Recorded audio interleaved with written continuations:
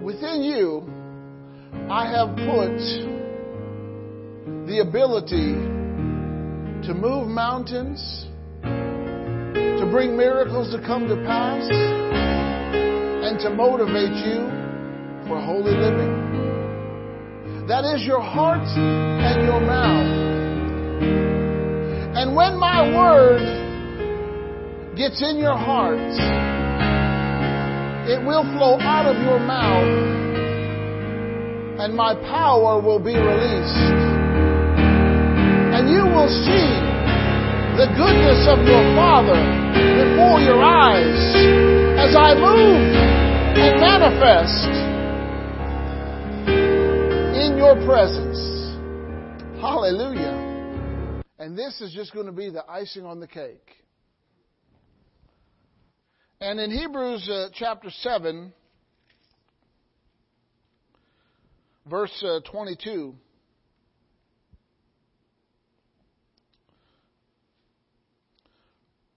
well, we better read from verse 19 to 22.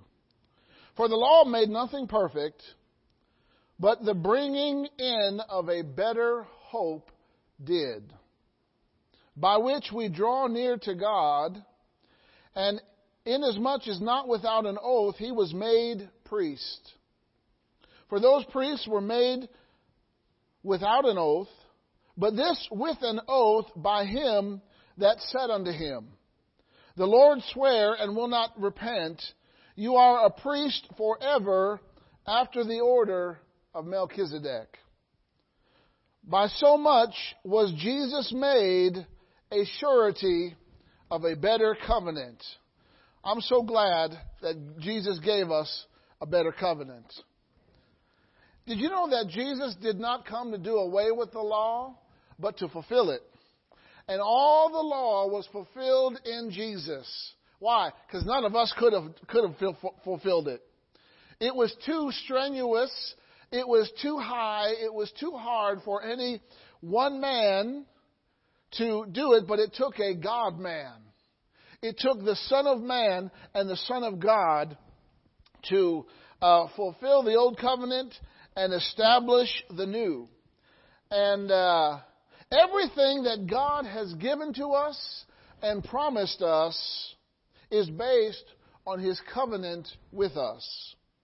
His covenant is how He established a relationship with us. And He binds Himself to His own covenant.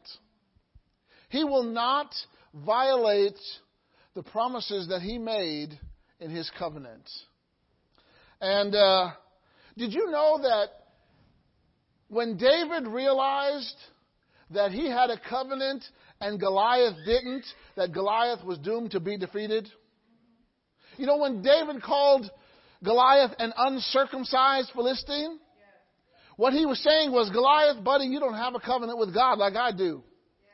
And David relied on the covenant that he had with God to take down giants.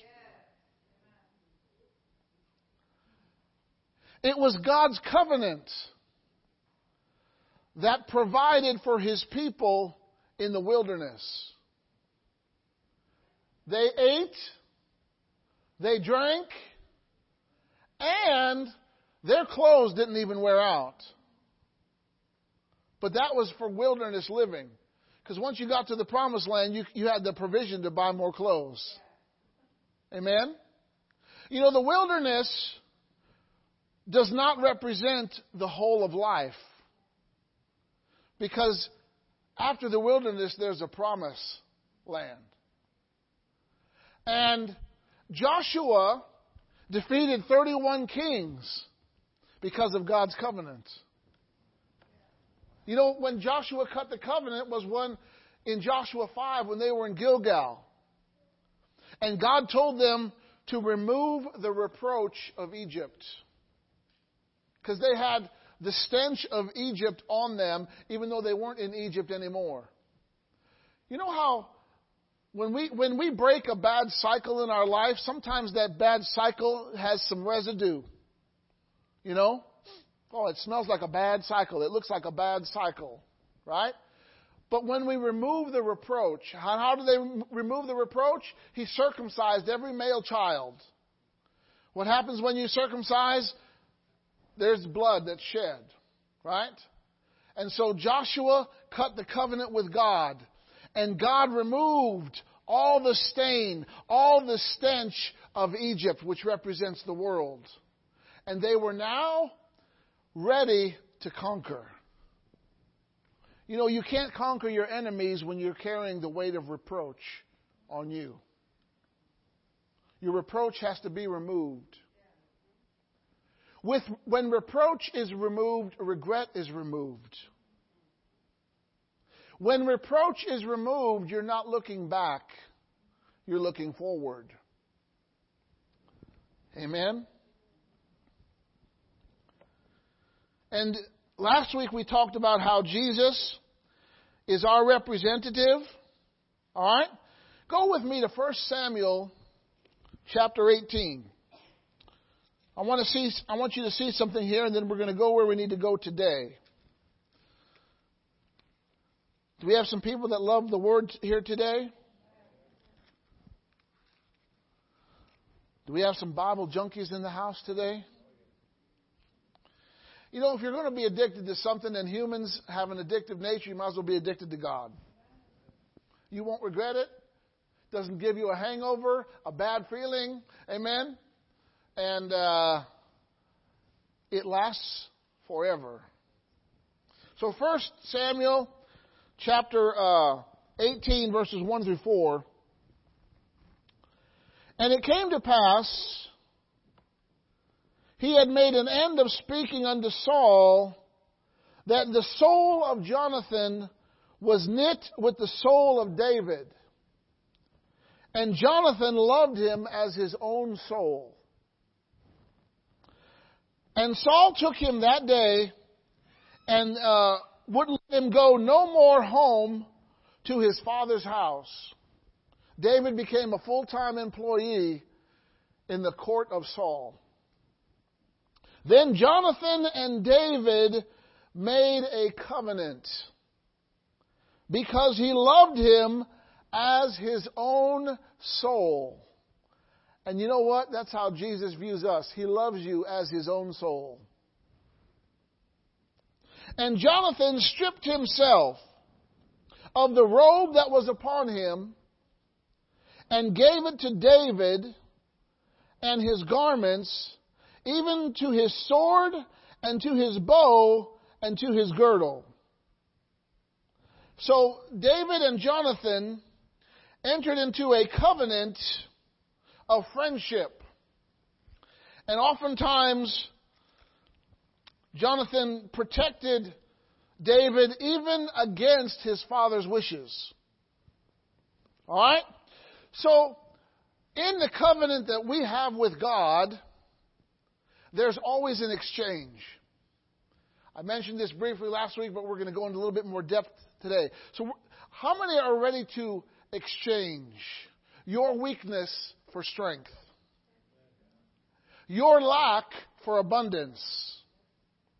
Your sickness for health? Your lost and wandering for divine direction? Amen? Say, I'm ready to exchange. All right? So we're going to just see a few things that we exchanged with Jesus, who loves us as his own soul. If you go to 2 Corinthians chapter 5, 2 Corinthians chapter 5, hallelujah. Exchange number 1. Jesus gets our sin, we get his righteousness. Is not that a great deal? 2 Corinthians chapter 5, verse 21. For he has made him to be sin for us, who knew no sin, that we might be made the righteousness of God in him. Can you imagine someone who never knew sin, Never sinned with his mouth, never sinned with his mind, never sinned with his hands, never sinned with his feet. He was, you might think of this like in terms of water, crystal clear. You know, one time when I was in New Zealand, we were visiting the area of Rotorua. And the native people of New Zealand, they're called Maoris. Maori. And there was a spring that we saw. The spring was 50 feet deep. And the water was 99.9% pure. And I happened to have a cup with me. And I dipped it right into that river and took a drink. And boy, it was really satisfying. But it was a pure spring. So Jesus, he didn't know sin. He never sinned. But yet he became sin for us. He became sin. So that he could take sin from us. He had to take it on himself because he never did it. He had to volunteer to let sin come on him because he never sinned. Say, Jesus never sinned. No, he didn't. And the righteousness that we receive is not the result of something that we did. It is a gift. All we can do to be made righteous in God's sight is to receive the righteousness of Jesus.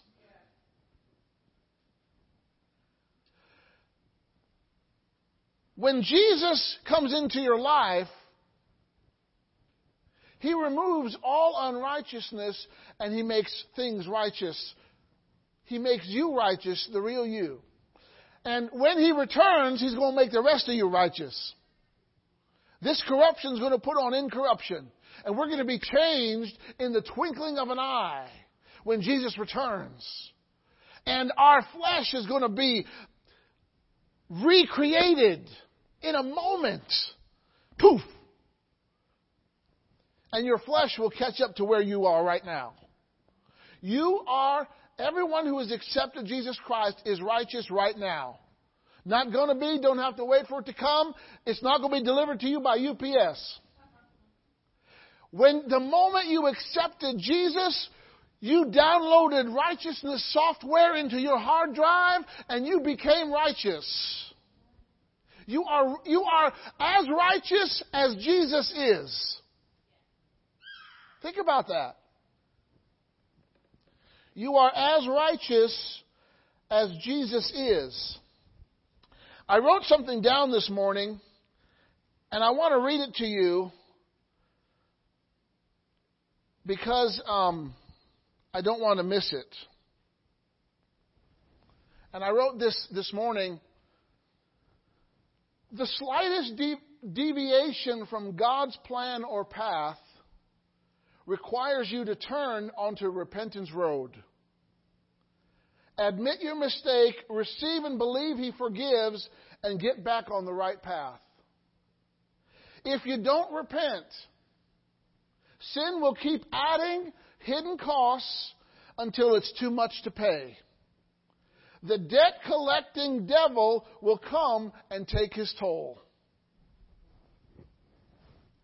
I want to refer back to a story in the Old Testament of Zechariah, chapter 3.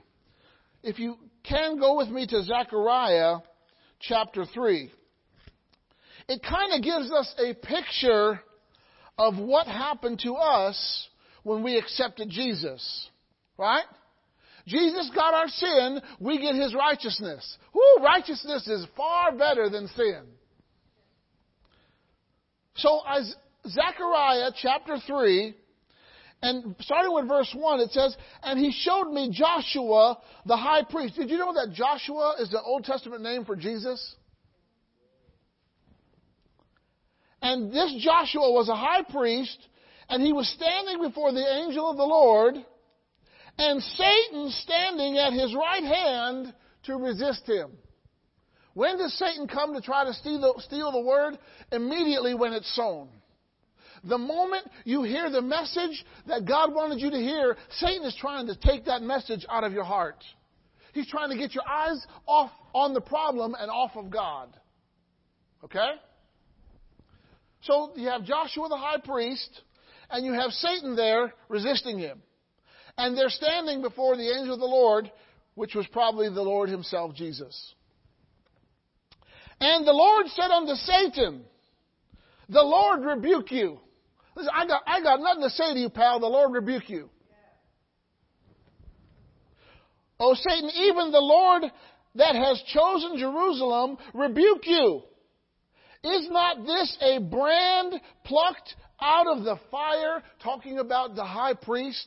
Did you know that God plucked you out of the fire? He saved you from the path of fire and destruction. He interrupted the devil's plan, and he redeemed you from the pit. Hallelujah. We serve a good God. And I can see already that I am not going to get to all my points. But you know, it's not all about points, is it? It's about the content. It's about the things that God wants you to hear. Now, Joshua was clothed with what kind of garments? Filthy garments. And stood before the angel. You know, when Isaiah had a vision of the Lord, he realized, I'm a man of unclean lips. You know, he didn't realize his lips were unclean until he stood before the Lord. We don't realize how unclean we are until we stand before him. Or how unkept we are. Or how filthy we really are.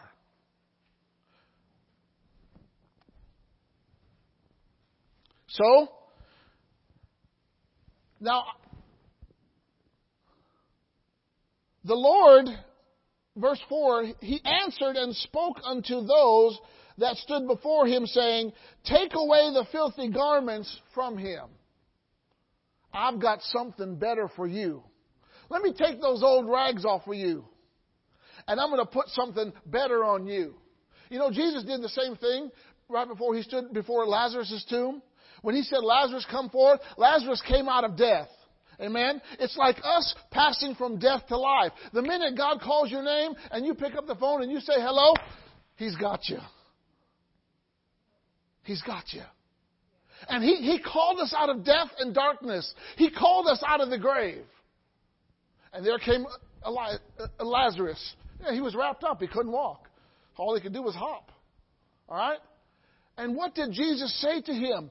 Lazarus was raised from the dead, yes, but he still had those stinking grave clothes on him that he was wrapped in, that represented death. And God said, I want that death off. Loose him and let him go.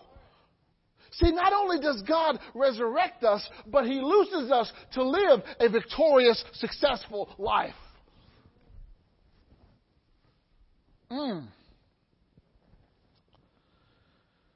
he said, and unto him he said, behold, I have caused your iniquity to pass from you. Only someone who was free from iniquity can take away iniquity.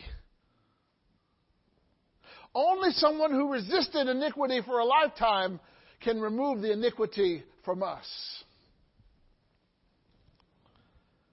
Behold, I've caused your iniquity to pass from you, and I will clothe you with a change of raiment.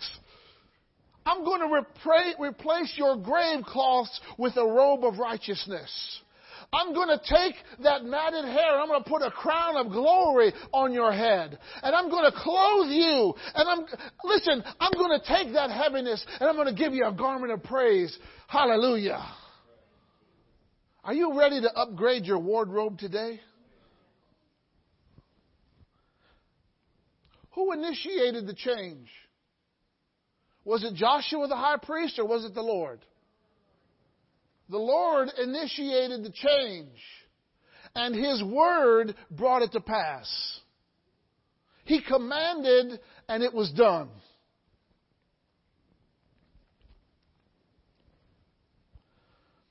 And then verse 5, and I said, let them set a fair meter upon it. That's a turban.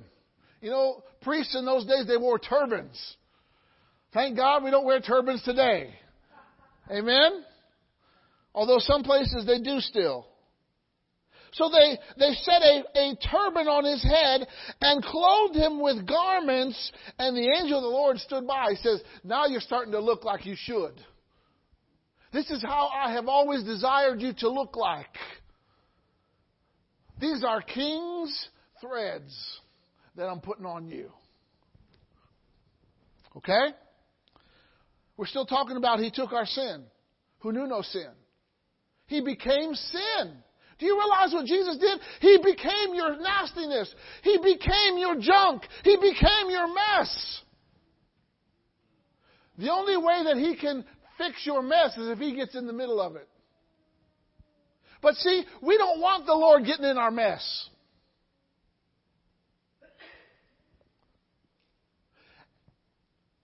It's worse for someone who knows Christianese. You know the right words to say, and when you're not living like you should, but you still say the same words. You still say the right words. But your lifestyle has no connection to your words. It's worse when you know Christianese. Because you can say the right thing, and you're not living in the right way, but you think that because you say the right thing that you're going to become. No, you got to make a change. Why are you...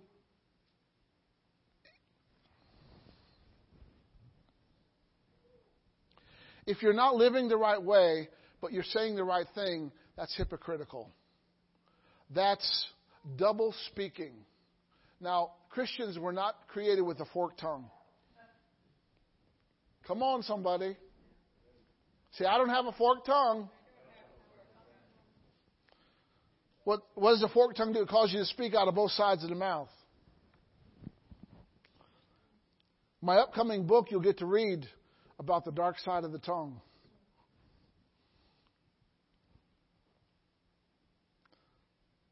So, then verse 6, the angel of the Lord protested unto Joshua, saying, thus says the Lord of hosts, if you will walk in my ways, covenant, if you will keep my charge, covenant, then you shall also judge my house, and shall also keep my courts, and I will give you places to walk among these that stand by. All you got to do is believe His covenant, believe His promise, and let His promise guide your life. That's all you got to do. And He'll give you authority. He'll give you power. Amen? Go to Isaiah chapter 53. The Lord put these scriptures on my mind this morning. Listen, whenever the gospel is preached, it requires a response. Amen? God preaches the gospel through people so that other people can respond when they hear the message. Why does God want you to respond to the message? Because that's the only way to get the mess cleaned up. People who hear the message and don't respond, you're like taking the dust and sweeping it under the carpet. And eventually the carpet's this high. Like, what's underneath that carpet? Oh, that's all my dust. You mean you've been sweeping? You got to get that stuff out. You can't just put it under the carpet.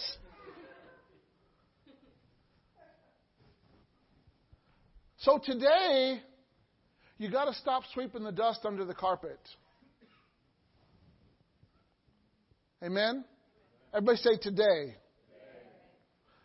The Bible says today is the day of salvation. Now is the day of salvation. Salvation is in the moment when you hear God's word and you respond. Amen? Don't be afraid of responding. Everybody in the family of God had to respond some way. Amen? Every one of us has made mistakes along the way. Every one of us, including me, every one of us. And when you make a mistake, all you got to do is make a U-turn. God gives you the ability to turn and change your direction. I mean, if He took our sin, we can take on His goodness. But sometimes in order to do that, we have to repent. We have to say, look, I missed it. I was wrong. God, I ask you to forgive me.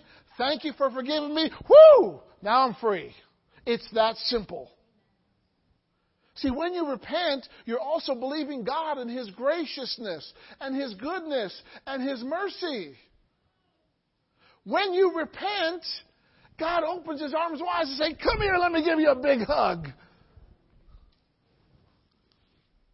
Isaiah 53. Verse 1. Who has believed our report? To whom has the arm of the Lord been revealed? For he shall grow up before him as a tender plant, as a root out of the ground. Talking about Jesus, He's the root of Jesse. Okay? And has no form, no comeliness, and when we shall see Him, there is no beauty that should desire Him. Jesus came as an ordinary human being. He looked the same as every human being looks when they get born. All right? When Jesus was born, either Mary or Joseph had to cut the umbilical cord. I always want to say umbilical cord, but it's not unbiblical cord, it's the umbilical cord. You know, it's important to get your words right. Did you know that when Jesus was a baby, He wore diapers or cloth? Did you know that Jesus as a baby cried? He experienced the full spectrum of humanity because He is human. But He is divine as well. He is both. He is the God-man. Okay? Verse 3. He is despised and rejected of men. He's a man of sorrows, acquainted with grief. Why? Because He became sin who knew no sin. Do you realize when He was in heaven, He didn't feel pain, He didn't get tired, He didn't lose strength, but when He got to earth, now He experienced pain, He experienced darkness, He felt tired. He had to manage people. In heaven, everybody's, oh, yeah, praise the Lord. But on earth, not everybody's like that. Not everybody on earth is happy to hear about Jesus. Some people, when they hear about Jesus, it makes them fighting mad. Amen? You might have been one of them before you got saved.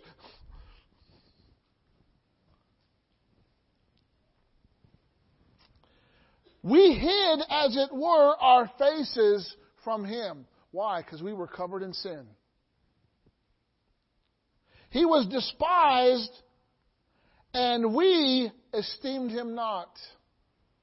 We did not respect Him. Surely He has borne our griefs. Did you know that He carried your griefs or your sorrows?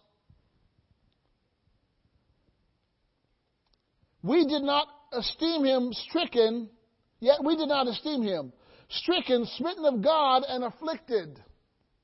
He was wounded for what? Our transgressions. Our transgressions caused Him to be wounded, whipped, beaten, mocked, crown of thorns, spear in the side, beard ripped off the face. Yes, all those things happened to Him. He was bruised for our iniquities, our sin, our evil doings. The chastisement of our peace was upon him. But here's the good news. But glory to God. By his stripes, what? We are healed. Did you know when Jesus walked this earth that he both healed people and forgave them at the same time? The man who was let down from the roof, you know that story? The house was packed, standing room only, couldn't fit any more chairs in, couldn't get any more people in. And 4 friends brought this guy to Jesus. And they couldn't get in the door, couldn't get in the side door, couldn't get in the back door, couldn't crawl in the window. So they said, listen, I'm getting to Jesus no matter what. We got to have that attitude. We got to have that attitude like we're getting to Jesus no matter what. I think we need to increase our tenacity when it comes to the things of God. It's too easy. This world will lull you to sleep and cause you to be complacent. So they said, we're getting to Jesus. So they go on the roof, and they started making an opening in the roof, and they're ready to drop a paralyzed man by ropes. I guess if they drop him, he won't feel anything anyway. I mean, really? I mean, he was paralyzed. So, listen, faith takes risks. Because you know that if you get to Jesus, it's going to be all okay. So they lowered him in front of Jesus. I mean, he's preaching and, all of a sudden something comes down from the roof. There might have been some dust falling on the pulpit. Jesus was like, what's going on? And they see this guy being lowered. And Jesus notices the faith of the friends. Because faith takes action. And the man is there before Jesus who's paralyzed. And, I don't know if the guys yelled from the roof. The Bible doesn't say so. But, hey, Jesus, can you heal our friend? I don't know. But obviously Jesus... And then what was the first thing that Jesus said? Man, your sins are forgiven. And there was murmuring in the crowd. Does he know this man? Does he know what this man did? And then he said, so that you know that the Son of Man has authority on earth to forgive sins. Is it easier to say, your sins are forgiven, or rise and walk? But that you know that I have authority, rise and walk. The same anointing that forgives is the same anointing that heals. It's the same word, it's the same Holy Spirit. It's the same covenant. When Jesus walked this earth, all he did was enforce the Father's covenant. He showed us who the Father really is, what he likes, what he doesn't like, and what he came to do. From Jesus' life, we know how God thinks of sickness. Not once in any gospel did Jesus ever put sickness on someone, but he took a lot of sickness away from people. So he's not the causer of, he does not bring sickness, he does not cause sickness, but he heals sickness.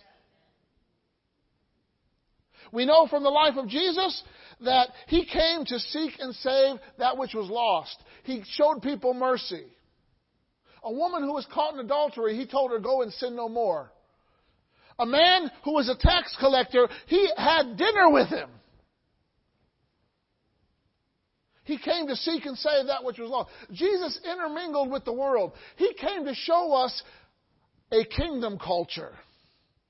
The kingdom culture is greater than any culture of this world. Amen? Don't exalt your culture above kingdom culture. In your marriage, you've got to implement the kingdom culture, not man's culture. You cannot get the life of God implementing the traditions of men. So you got to find out what God says about a marriage in order to have a good one. You got to find out what God says about raising kids in order to raise good ones. Amen? You got to implement God's covenant into your life. I'm telling you, the Holy Spirit is speaking to us today. Let's go on. Verse 6, all we like sheep have gone astray. Don't raise your hands, but all of us have done something wrong, knowing it was wrong. Amen, amen. We have gone astray to his own way. That's the theme song in hell. I did it my way. How'd you get here? I did it my way. You didn't take the highway, you took the my way. That's the wrong way. That's the wide way. That leads to destruction. All right? So, can you see that he who became sin, who knew no sin, so that we could have the righteousness of God in Christ Jesus? When you embrace God's covenant, it will transform your life. But if you resist God's covenant, life will be tough. Life is tough for those who do it without God. And don't even tell me about how successful the world is. Just because someone has a lot of money or a lot of fame doesn't mean that their life is in order. A lot of people with a lot of money and a lot of fame have messed up lives. It's better to have God and you can have fame and money and have a good life. Amen?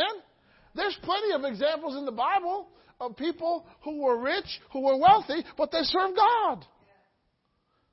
Who owns the gold and the silver anyway? God. Well, he wants to give it into the hands of his children. I'm God's child. I'll take some.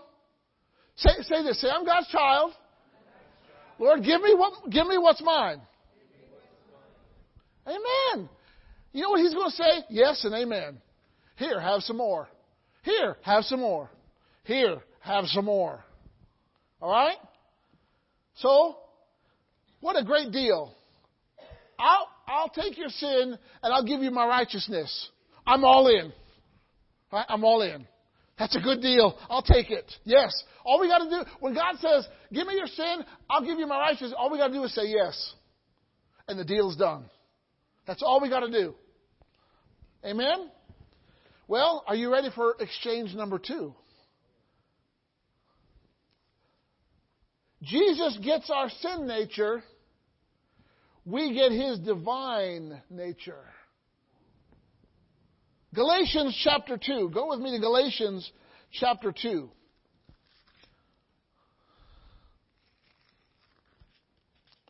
You cannot, once you come to Christ, you can't blame your anger on your nationality. It has nothing to do with your nationality. It has everything to do with your sin nature.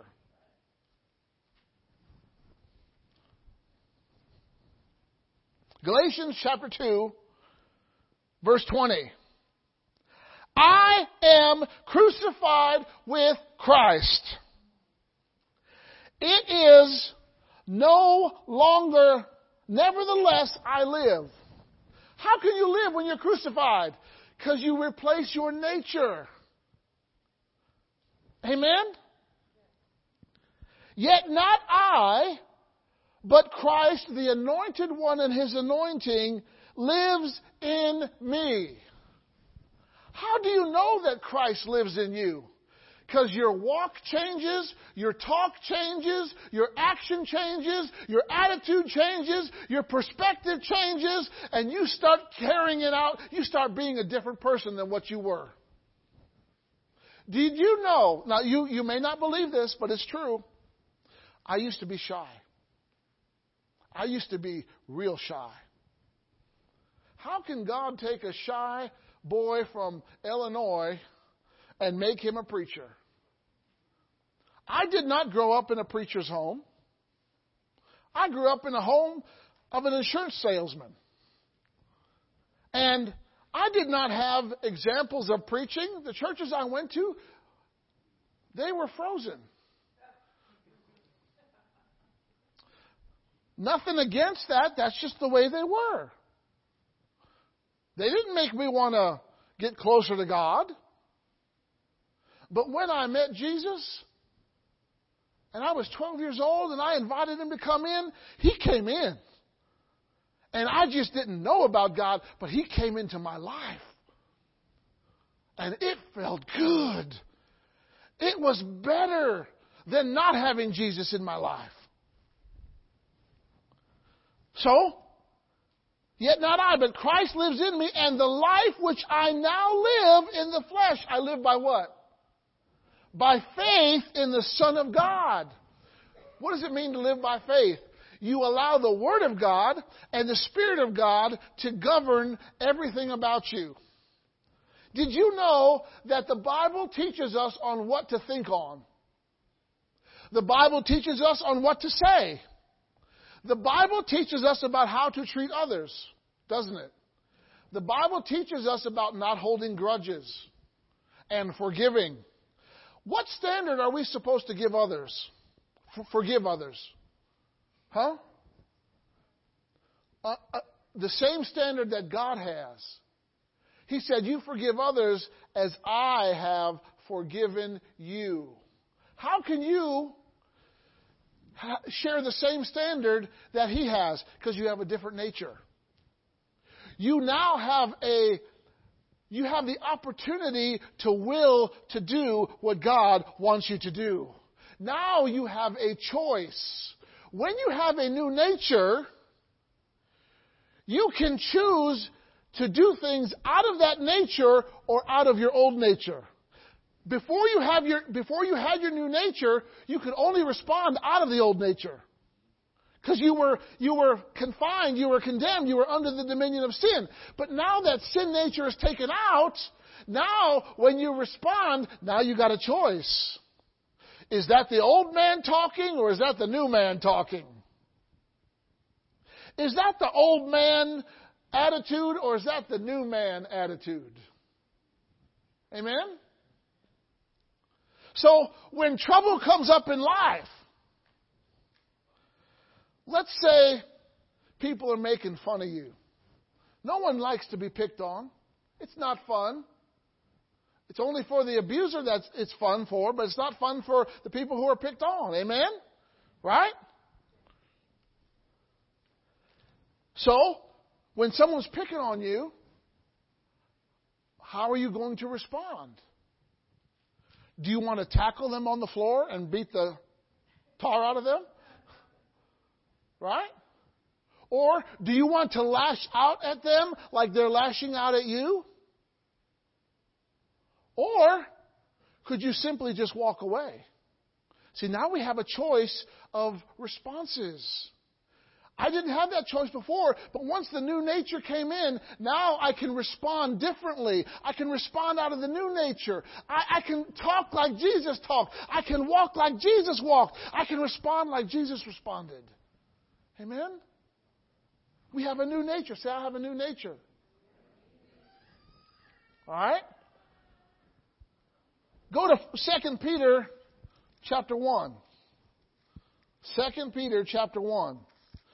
Is this helping anybody today? Listen. Christians need to live like Christ. Period. Don't live like the devil and tell me that you're Christ-like. But that's what we do, isn't it? See, because guess what? We still have to deal with our old nature. Did you know that your old nature and new nature share the same, they're roommates? Did you know that?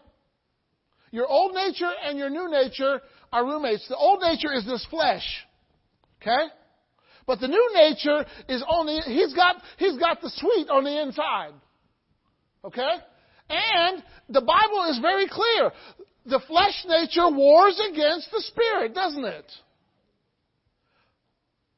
Those who are in the flesh, they're enmities of God. So, in every situation that we face, we got to decide, are we going to respond from the flesh or are we going to respond from the spirit?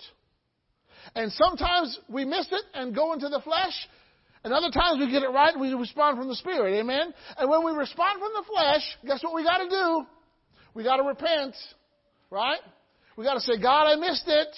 I own my mistake. I'm giving it to you, and I'm taking your forgiveness. Amen? Luke 13:3, the last part of that says, unless you repent, you will surely perish. Everybody say, surely.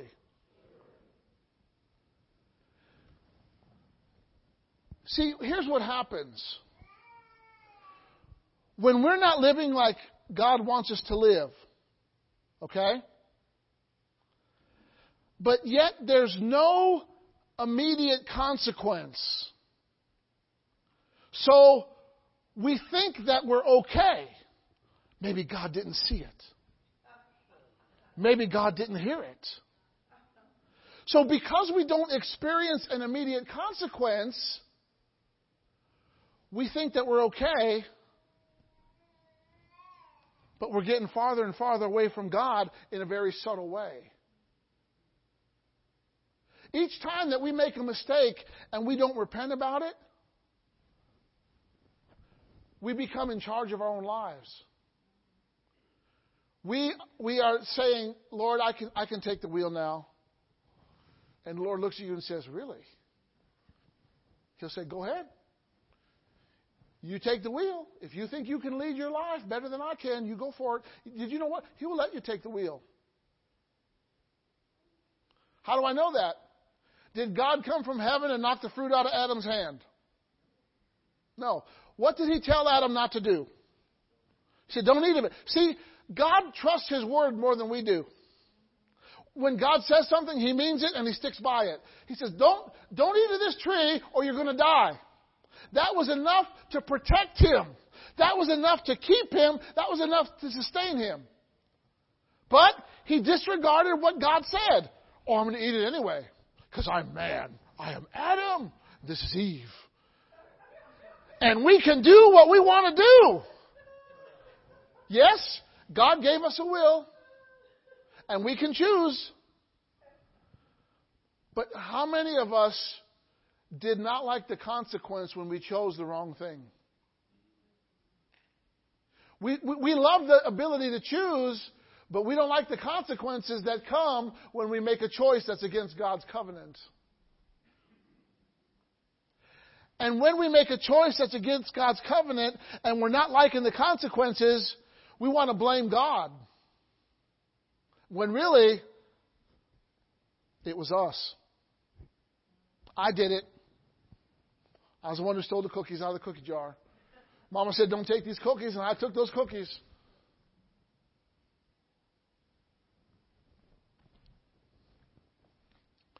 This is setting us free today. Jesus gets our sin nature. 2 Peter chapter 1, verse 4. Notice what this says, whereby you have to work for.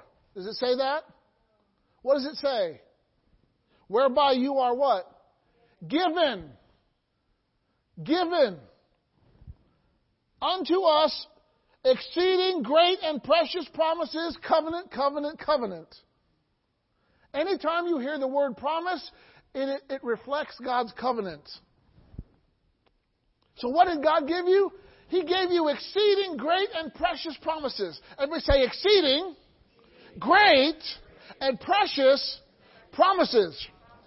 By those promises you can live. By those promises you can defeat giants. By those promises you can move mountains. By those promises you can receive everything those promises say. What did God give us? He gave us a promise. God wanted Abraham to have a family. How did Abraham have a family? He believed God's promise. How did Isaac prosper after a famine? He believed God's promise. How did Jacob overcome 10 years of changing wages? He believed the promise. And because he believed the promise, even though he experienced bad things, the promise was working, and he overcame the bad things and entered into the blessing because he stayed true to the promise.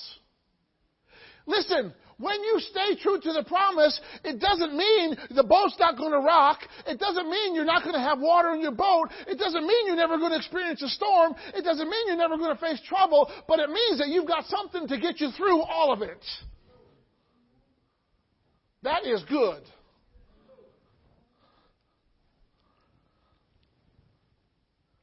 So, He gave us exceeding great and precious promises, that by these promises, not by your intellect, not by your skill, not by your experience, not by the opinions of others, but by these promises.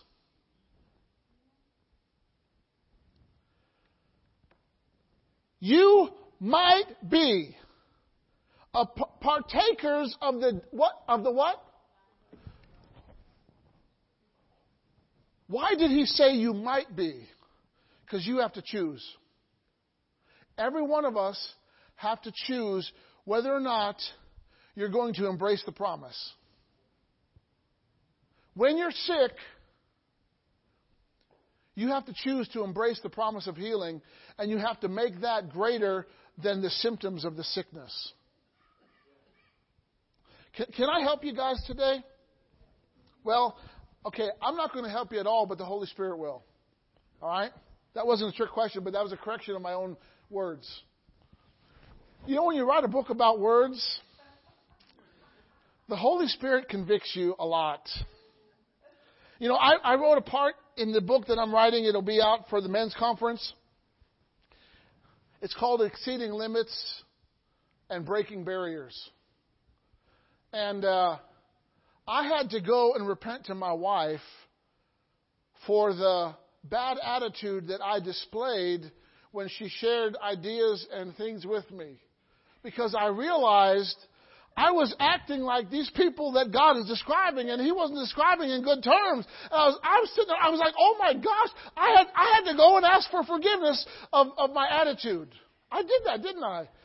Yeah, she can testify because she will not lie. Exactly. It all flashed before my eyes. I was like, I had a revelation. I was like, no wonder she got so upset with me. Because I was being a fool. But thank God I had the ability to repent and make it right. Did you know that I have had to go to my kids and ask forgiveness because I spoke harshly to them? I've had to do that several times over the years. You can ask them, they will tell you that. I said things in a wrong way, or I got in the flesh, you know. Don't look at me in that tone of voice, because we all have fits of carnality. We've all been there, done that. Amen.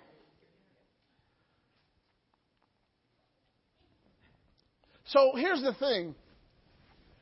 You don't have to concern yourself. Am I doing the right thing? Am I saying the right thing? Oh my God! Oh my gosh! Be quiet. That's anxious. You don't have to be anxious. All you got to do is love God. Amen. And when you miss it, you say, God, I missed it. I'm sorry. He'll say, I forgive you. Let's go on. That's all you got to do. Amen. If you just love Jesus and you mess up, you just get up and say, I'm sorry, and He'll forgive you and cleanse you from all unrighteousness, and it'll be like nothing ever happened. Amen.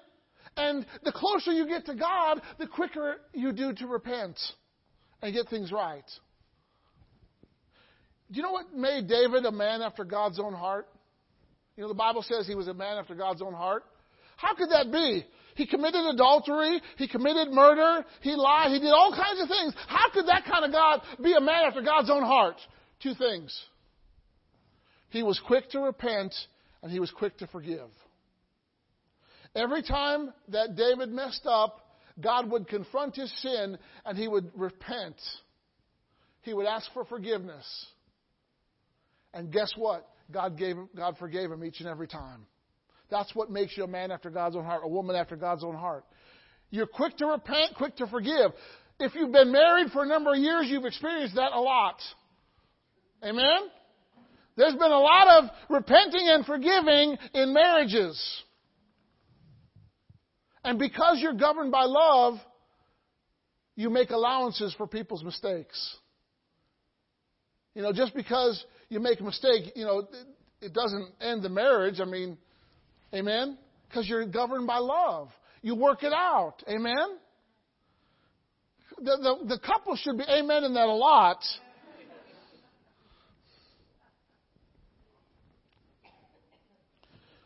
Notice this now. I'm going to finish on this verse. That by these promises you might be partakers of the divine nature, having escaped corruption that is in the world. How do you overcome the world? You walk as a covenant keeper. You adhere to the promise. And the promise gives you a divine nature, and it helps you overcome corruption. Amen?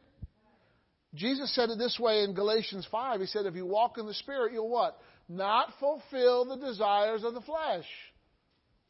So if you've been fulfilling the desires of the flesh, that tells me you haven't been in the Spirit.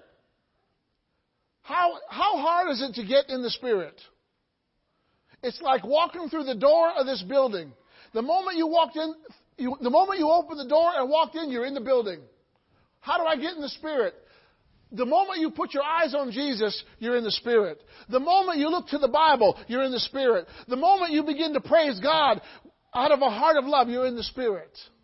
It doesn't take long to get, you don't have to work yourself up. Okay, we're getting in the Spirit. You know, when you're driving to church, okay, family, we got to get in the Spirit because we're coming to visit. Let's get in the Spirit. Everybody come on. You don't have to work yourself up to get in the Spirit. You are a spirit, and you can enter into a place, and you are in the Spirit. Amen? You can't work up your flesh to get in the Spirit. You just have to take your flesh with you when you go. Amen? Because your flesh doesn't want to go in the Spirit. You know, in the church that I grew up, they never raised their hands. Well, we did when we made the sign of the cross, you know. That was the only raising of the hands that I did. And then I came to a church where people were raising their hands. I'm like, what are these people doing? But you know what? When I started raising my hands, I thought, oh, this is pretty good. I like raising my hands. I like being free. I can raise my hands or I cannot raise my hands. This is cool. Amen? God wants us to have a free life and a free atmosphere. You know, we used to have a saying in our house. Our house is a free house. You can be free. You can be yourself. You can pursue your ideas. You can pursue things as long as God is reflecting in what you're doing. Amen? But it's all because that we have a covenant. God takes our sin, we get His righteousness. We give up our old sin nature, and we take on His divine nature. You've got a God who's living on the inside of you. You've got someone who's greater than the world living on the inside of you. You've got victory on the inside of you. You've got a healer on the inside of you. You've got a Savior on the inside of you. You've got the greatest guide on the inside of you. You could not have a better guide than someone who helped create what He's guiding you in. You've got the author of life on the inside of you. You've got the strengthener on the inside of you. You've got the giver on the inside of you. Amen? And it's all because of His covenant that He made with us. Amen? I know I said a lot. I know I always say a lot because God's Word is so good. And Father, we just give You thanks and praise today in the name of Jesus. We thank You that Your Word is true. It gives us life. It sustains us. It helps us through trouble. It causes us to pass tests. And we just love You, Father. And we love Your Holy Spirit who leads, guides, and directs us and brings us into all truth in the name of Jesus. Amen. So if you're here this morning and you need to make improvements in keeping God's covenant for you. You know that you haven't necessarily done what God said you should do. But that can all be water on the bridge today. Under the bridge. Not on the bridge, under the bridge. All you got to do is come before God, say, God, I missed it, and I want to make you the centerpiece. I want to make you the focal point of my life, and I'm coming to make this exchange today. I believe that there are some people here, you need to upgrade today. You need to make that divine exchange. You need to give God your weakness so that you can get His strength. You need to give Him your sickness so that you can get His healing. You need to give Him your life. Amen? You got to stop doing things your way on your own apart from God. You got to get in His Word. You got to be faithful in little things so that He can make you ruler over much. So if you need an upgrade today, if you need to make an exchange in any way, today is your day. Amen? I know that God is here to help you. He's here to make it better. He's here to give you something better than what you've been carrying around. So today is the baggage check-in line. We're going to check in the baggage, and that baggage is going to be lost by this airline. You are never going to find this baggage again. We're going to lose this baggage that you bring today. We're going to lose it so well that it'll never come back on you. Amen? We're going to throw it in the sea. And as far as the east is from the west, we're going to forget about this baggage that you bring today. Amen? So I'm calling you who are courageous and who are bold and who aren't going to let anything stop them from coming to God. That's who I'm talking to today. If that's you, come on up with no shame, and God is going to help you